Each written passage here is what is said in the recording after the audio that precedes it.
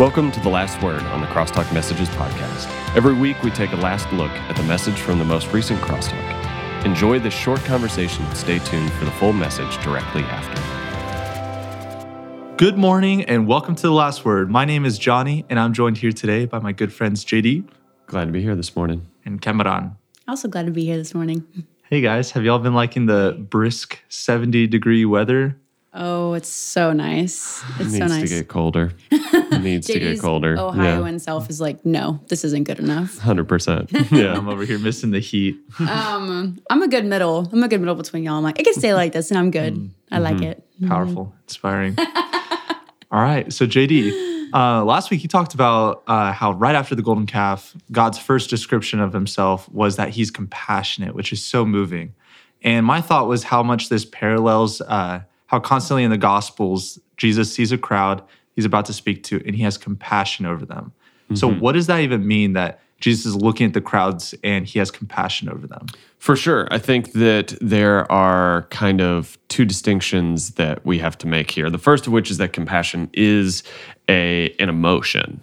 And so there is an emotional part of this, which is that God suffers with us, that he feels with us. Not just that he feels for us, but that he feels with us. And really, that's how we would, in our English language, describe empathy more than compassion. Compassion being you feel for somebody, empathy being you like feel with somebody. But in the biblical imagination, really, empathy is what they're getting at when we talk about compassion. So he feels with, he suffers with those people. And it's out of that compassion that then we see that compassion is an emotion, but it always leads to action. And so Jesus sees that the crowd is like, I believe it's Matthew chapter 9, that the crowd is like sheep without a shepherd, and he has compassion on them. So he feels for them, he feels with them, and then that moves him to then take action, to begin to teach, to begin to preach, to begin to proclaim the kingdom of God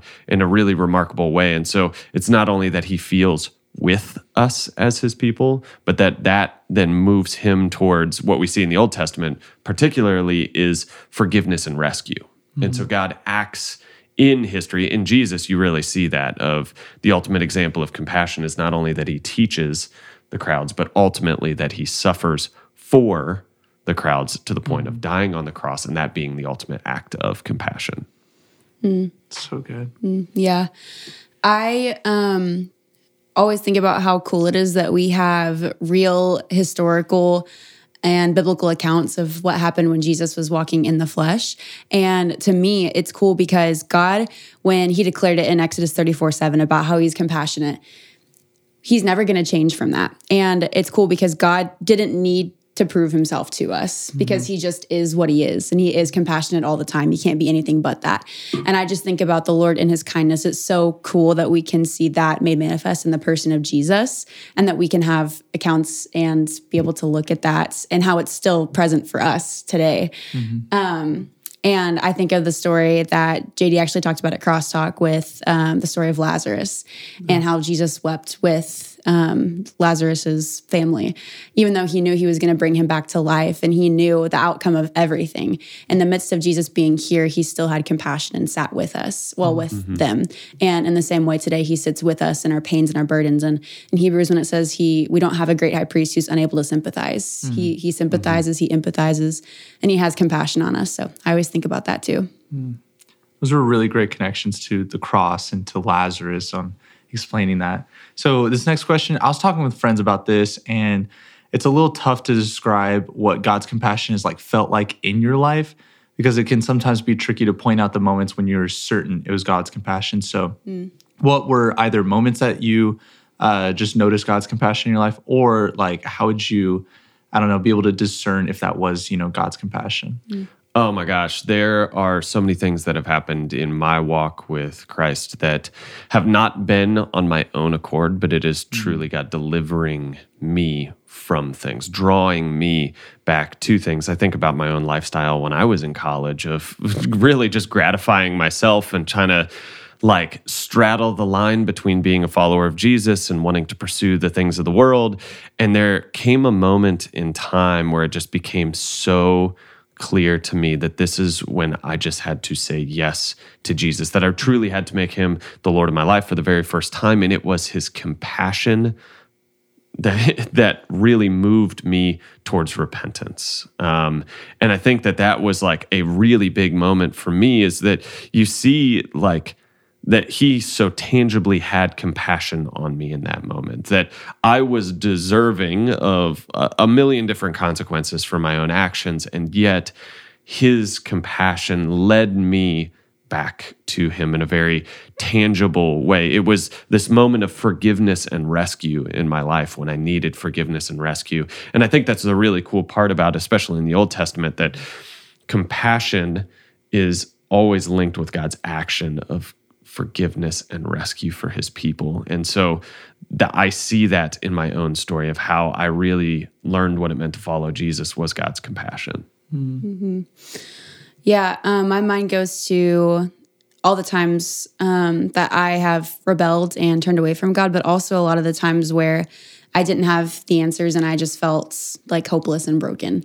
And it's crazy how quickly we forget that we do have a God of hope. And even in those times where I, out of my own sin, forgot how good God is and how much hope I do have, in those moments of, you know, you go from mountaintops and literally being with all your friends and Wimberley and in the hill country, and then he's that God, but he's also the God of the bathroom floor, and he's the God of like when you can't get up because you're upset and crying in your room. But I think of like how quickly I forget, but how kind he is, and oh my gosh, so many moments I can't like I can't describe just one experience, but so many times where he reminds me, and I feel like a physical presence in the room of asking for forgiveness or just turning to him when I don't have the words to say, and seeing the Holy Spirit and Christ like intercede for me in that moment and feeling it too. So I don't know, I guess I don't want to say it's like a feeling because it's not, but it's a completely different experience of depending on the truth and then seeing God come through in those moments because he always does. Right. I would even say, I mean, we see in those moments that God's compassion is this like heartfelt response to the pain and suffering of his people. And that's, I think, what both of our stories kind of get to. And I don't know about you, Johnny, but it is in that moment, I can see the heart of God. In the midst of my suffering, in the midst of my pain, in the midst of my own regret and shame and all of that, it is this heartfelt response on the part of God who enters in and shows compassion for us. Yeah. Yeah. For me, it's like just times when I felt so defeated, whether it was like loss or maybe something I've done, which has been, many times. And it's like, when people are like comforting you and stuff and they're trying to show compassion, it's like, yeah, it's helpful and stuff, but God's compassion like feels so different. And like, that's the true like healing that I've felt in those like lowest moments of that he really truly understands everything I have done and like what I'm feeling, and he's fully present for me. And so I think that just like overcomes me and then brings me to this like peace that I don't think I could have gotten from other, people's compassion in those moments. And so, I think his question is so good. Thanks. All right. So last question. Do y'all have any tips for the people listening on how we can practically apply this to their lives and they could be better at showing compassion to someone, even when it's someone they don't really like, maybe? Absolutely. I think the first place is we have to go back to the compassion that we have experienced. Yeah. If we're not acting out of that center, if we're not acting out of an understanding of God's compassion for us, we're never going to be able to adequately show compassion to others. It's like this sort of reciprocal responsiveness. We're compassionate and forgiving towards one another because God has been compassionate and forgiving towards us. And so one of the things for me very personally, is that when I get into a situation and I either want to feel judgment towards others or I want to judge myself, that is an indicator that I am not trusting that God is truly compassionate. And so when I notice these things in myself, I have to return to this understanding of the compassion that I have experienced in Jesus and allow that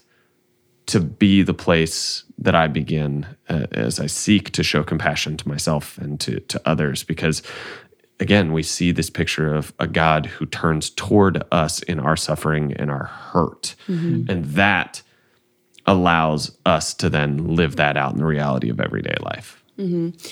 Yeah, I just have to remember that I'm, in my own strength, I'm not compassionate and I can't extend the kind of grace that only the Lord can give. And so I think, like, for me, I would say, make sure that you're spending time with the Lord for yourself to receive that and to get filled in and poured into. And because on your own and your own strength, like, you're not going to be able to extend that compassion that God has extended to you.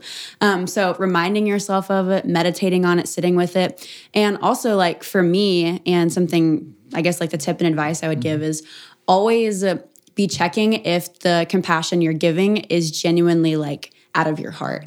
And always make sure that it's not just something that's a behavior and something that's like, oh, this seems like on the outward, this is like the right thing to do, but always be evaluating, what is my heart posture towards this person right now and towards this situation?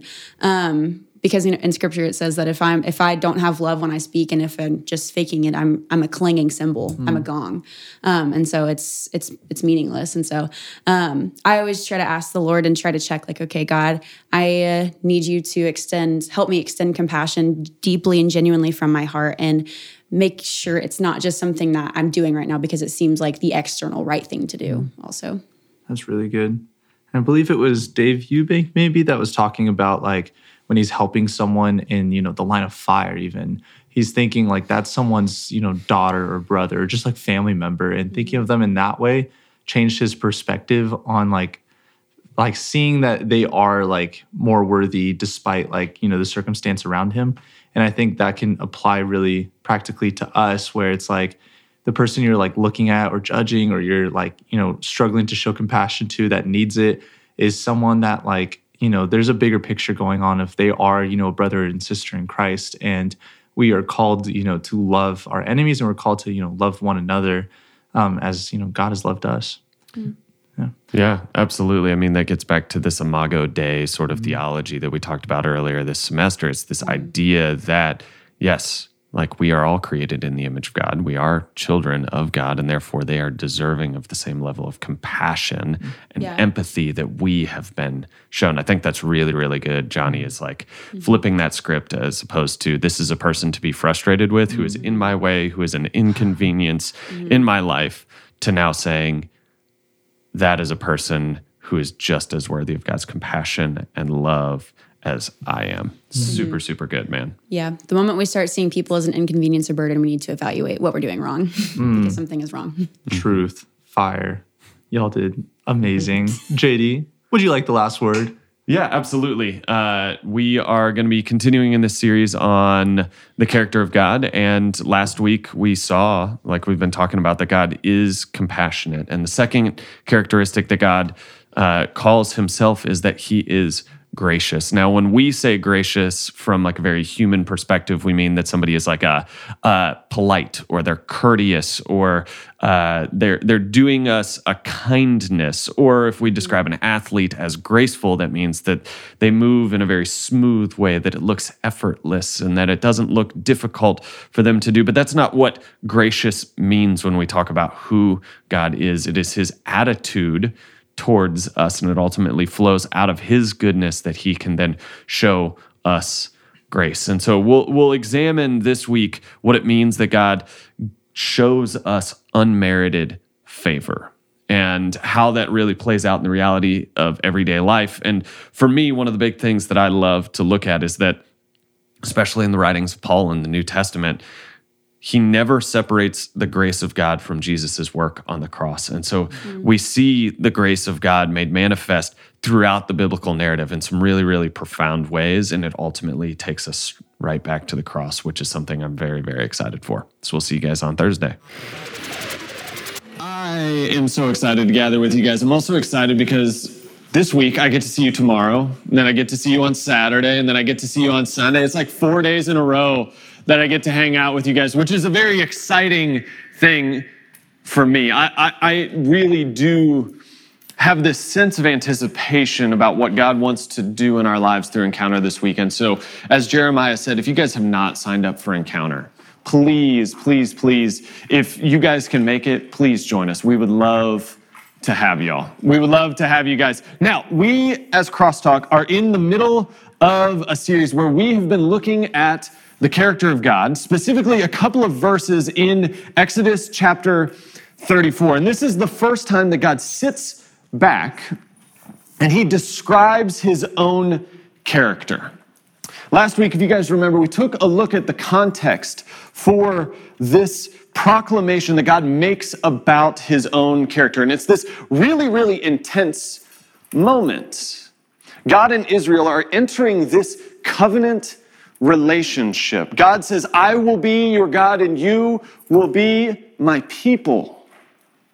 And they're committing to each other. It's like a marriage ceremony is a great way of thinking about this moment. Marriage is another covenant relationship, so it makes perfect sense for us to think of this as this marital moment, the coming together of two people. That's what's happening here. So God and Israel, they're at the altar. They've said their vows to one another.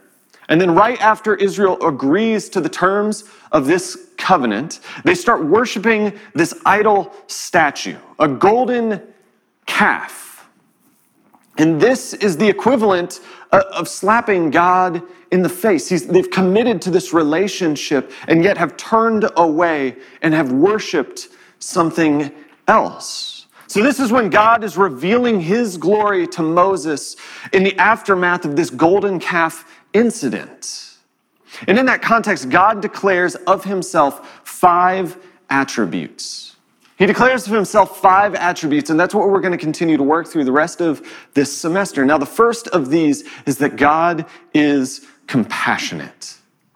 That God is compassionate. Now, I have to admit how much I love that we are talking about this verse because it truly gets right to the essence of God's character. I've been looking forward to this series for actually just about 2 years. I started here on October 1st of 2020, and I knew that I wanted to talk about this. And so for me, I'm very excited that we are here at this moment, because in my mind, this is one of the most important things that we can try to think about or try to understand. It's a picture of who God is.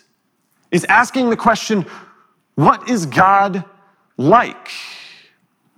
And when we do that, we begin to understand how God views us when we fail, when we go through suffering, what God is like in the midst of our human experience. And I just think that that has a massive impact on our lives, how we view the people around us, how we view ourselves in light of who God says he is. Now, a good analogy for thinking about this is our day-to-day relationships. If you're meeting somebody for the first time, you don't have any context for them. You don't have any background information, so it can be really difficult to read them. You're learning how to read what they say and what they do because you don't have this relational equity that has been built up over time. So you often don't know how to take something, right? So the same word or expression or even a tone of voice that is used with a friend can be taken in an entirely different way in the context of somebody that we don't have a lot of background information for.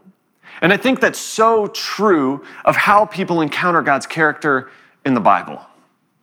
Most of us come with some idea in our heads of who God is. Now, some of us, we got that from the Bible, but for most of us, it's probably from someplace else. And as a result, it can be really hard for us to actually let the Bible tell us who God is and allow that description to set the agenda. A.W. Tozer, who is a theologian in the 1900s, states that what comes into our minds when we think about God is the most important thing about us. What comes into our minds when we think about God is the most important thing about us. He goes on to say that the most important fact about a person is not what they might say or do at any given moment, but what in his deepest of his part of his heart believes about God.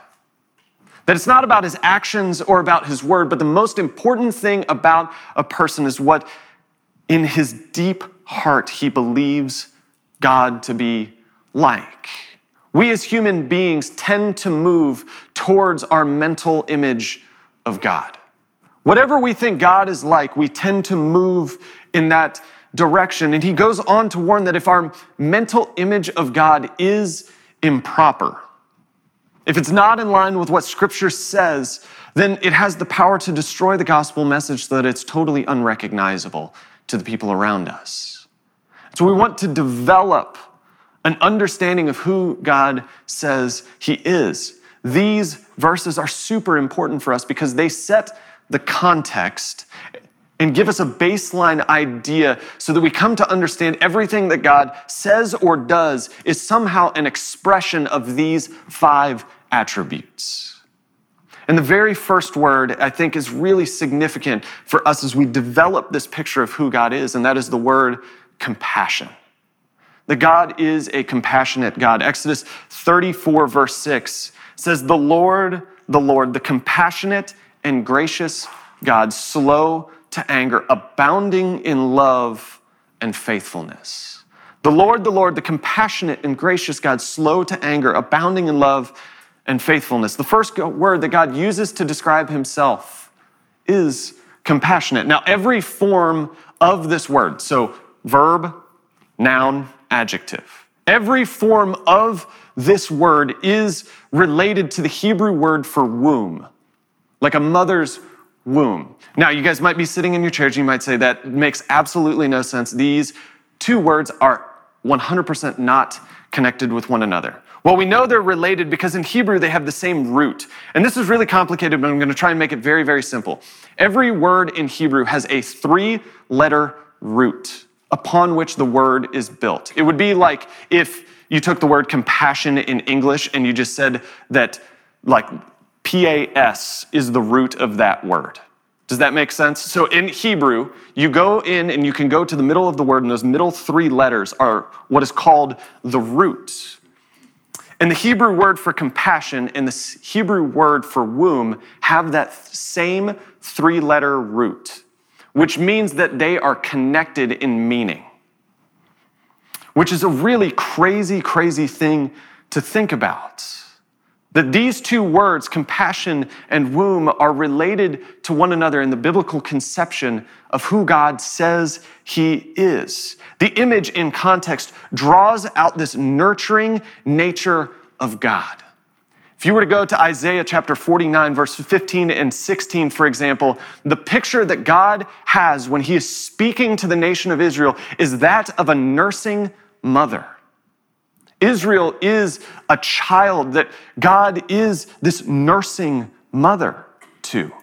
It's a remarkable picture. That's how these concepts are connected with one another. It's this nurturing nature of God. Now, the word compassion is inherently an emotional word. There's something that stirs inside of us when it comes to the emotion of compassion. So I want to look at an example of this, and we're going to go to 1 Kings chapter 3.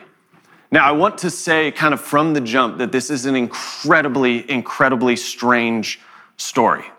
We're acknowledging that as a group as we read this story. This is an incredibly strange story, but I think that there's some really cool insight that we can pull from this. To set the stage, there are these 2 women. They live in the same house with one another, and they have a baby on the same day. So, 2 roommates have a baby on the same day in the same house. Now, the unfortunate thing is one of these children ends up passing away. One of the children ends up passing away, and then both of the women claim that the baby that is still living is theirs. Both mothers claim that the living child is their child. And so what they do is they end up going to King Solomon to settle this dispute once and for all. Now, Solomon has a pretty, abrupt way of handling this situation. He says, divide the living child in 2, give 1/2 to one, and give 1/2 to the other. His solution is just split it in half, 50-50, each of you gets 1/2, which is kind of just like this very abrupt way of coming to this solution. But then in verse 26, it says, the woman whose son was alive was deeply moved out of love for her son and said to the king, please, my lord, give her the living baby. Don't kill him. Now, the phrase deeply moved in our English translation is how the translators are deciding to translate the word compassion. So when we see deeply moved in this verse, it is the same word as when God describes himself as compassionate. It has an emotional element to the word, and we can see that here. And this is ultimately how Solomon knows that she is the true mother by this act of compassion. It's kind of like a gotcha moment in the end. It becomes very, very clear who the real mother is because of her compassion for her child. But you can see how deep and emotional this word is. It evokes this sort of like gut-wrenching feeling to think about somebody taking the life of your child.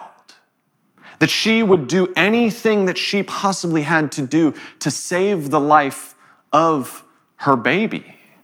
Now, the association of the word compassionate with the word womb also depicts compassion as centered in the core of a person. That it's not a superficial or secondary emotion, but it is found deep in the core of a person. And you can sense that here in the story. Just imagine for a second how you would feel if this was your child and somebody was taking your child and threatening to take its life. It would make you sick to your stomach. It would have this visceral reaction in that moment. Where your compassion is found is deep in the core of your person. It's found deep within you. It moves us to the core of our being. And I think that's the picture that's being painted here of God in Exodus chapter 34. So if you feel something in the core of your being and you're having that for another person in their situation, that's compassion in the sense of the Hebrew word. If you are feeling this emotion at the core of your being, and it is for another person in their situation, that is the essence of compassion. This is how God responds to people when they are in pain throughout the biblical narrative. If you break our English word compassion down into its Latin parts, it means very specifically to suffer with. And I think that this English word very clearly gets to the very core of the meaning of the Hebrew word, to suffer with. And so when we think of compassion, we need to begin to think of it in this way. I think oftentimes in our English language, we make a distinction between compassion and empathy. Whereas compassion is feeling bad for somebody, where empathy is putting yourself in their shoes and beginning to do something about it. Here in Hebrew, what we're seeing is the coming together of both of those ideas, that it is not only feeling for somebody, but it is suffering with somebody. Of all the references in the Bible to compassion, and there are about 100 of them, give or take a few, 80% of the usages of the word compassion are of God's attitude and action towards us. 80% of the usage in the Bible is God's compassion to us. Only 20% refers to human compassion, the way somebody feels about somebody else. Put another way, this word, used to describe a feeling of deep emotion, is most commonly used to describe God. Here's the other thing about compassion. We've talked about how it's this nurturing and emotional word, how it's most often used of God, but it's not just an emotion, it's an action. Compassion has an action part to it. Many times in the Old Testament, compassion is used in parallel relationship with either forgiveness or deliverance or both of those. In other words, compassion is paired with the action of forgiveness and rescue. So when God experiences compassion, when he shows compassion, that is paired with his forgiveness and his rescue of whoever that compassion is directed towards. The idea is that when we fail in our own human behavior and we turn to God, we can depend on his consistent character of compassion towards us. Let's look at Psalm 51 here for a second. This is kind of the perfect example of how compassion and forgiveness go hand in hand with one another. If you guys remember the story of David, David has just committed adultery. He has murdered and he has sacrificed the lives of others in an effort to cover up his sin. And the prophet Nathan confronts him about it, and here's what David has to say. This is Psalm 51, verse 1. It says, "Have mercy on me, O God, according to your unfailing love, according to your great compassion, blot out my transgressions." In other words, what David is saying here is, because of your compassion, forgive me. Because of your compassion for me, forgive me. Right here in this verse, he uses 3 of the 5 words from Exodus 34:6.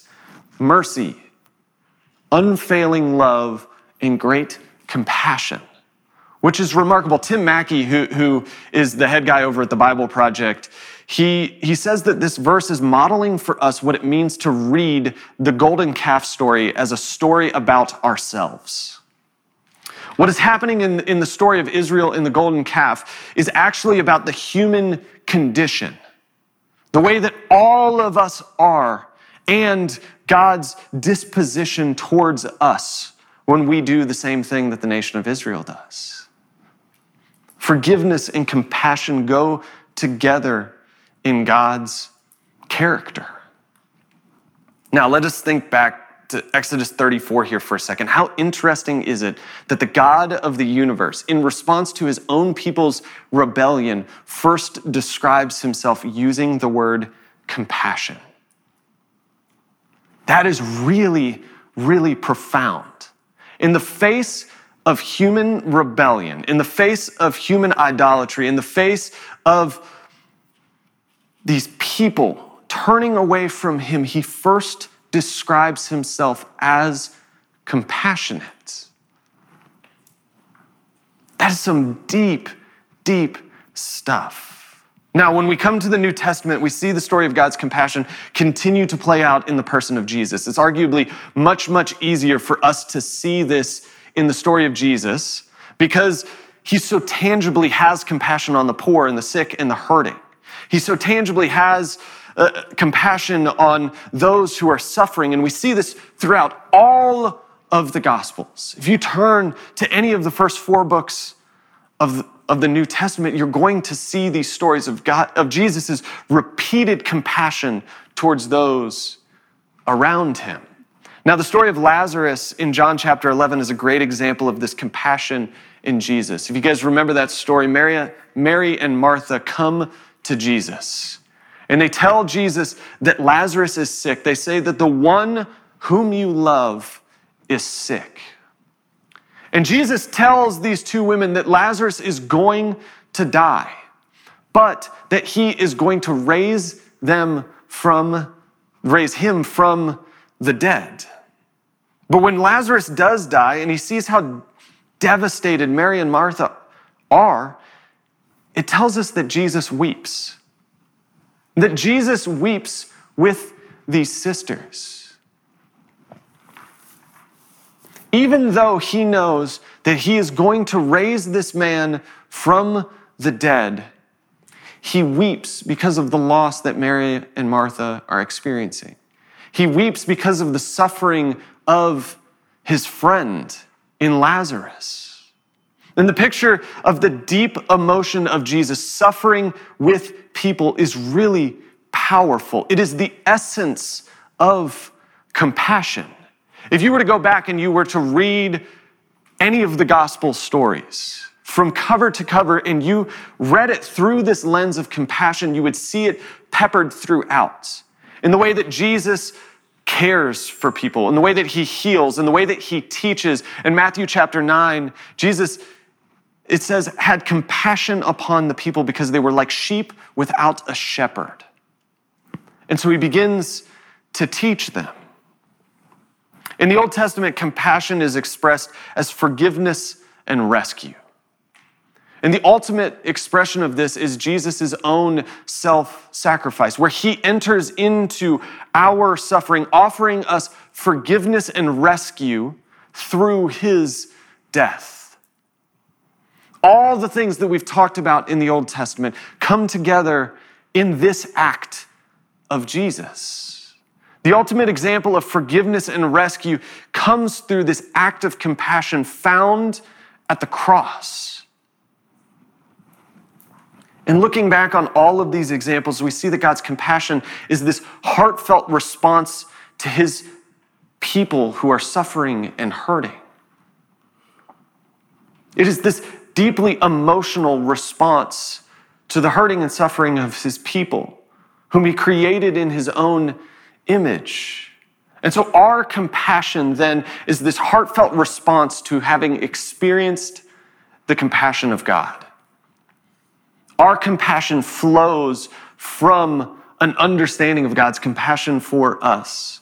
Paul says in Ephesians 4:32, be kind to one another, compassionate, forgiving one another just as God in Christ has forgiven you. What Paul demonstrates in this verse is this sort of reciprocal responsiveness, that we are compassionate to one another, that we forgive one another because God has been compassionate and forgiving towards us. Again, compassion and forgiveness are joined together. And we are most enabled to show compassion towards others when we understand the depth of God's compassion towards us. Paul is saying, if we have received so much compassion, despite the fact that I've spent so much of my life in these destructive attempts to try to meet my own needs, and in spite of that, God still comes and he truly meets my needs, then that should be the way that I act towards others.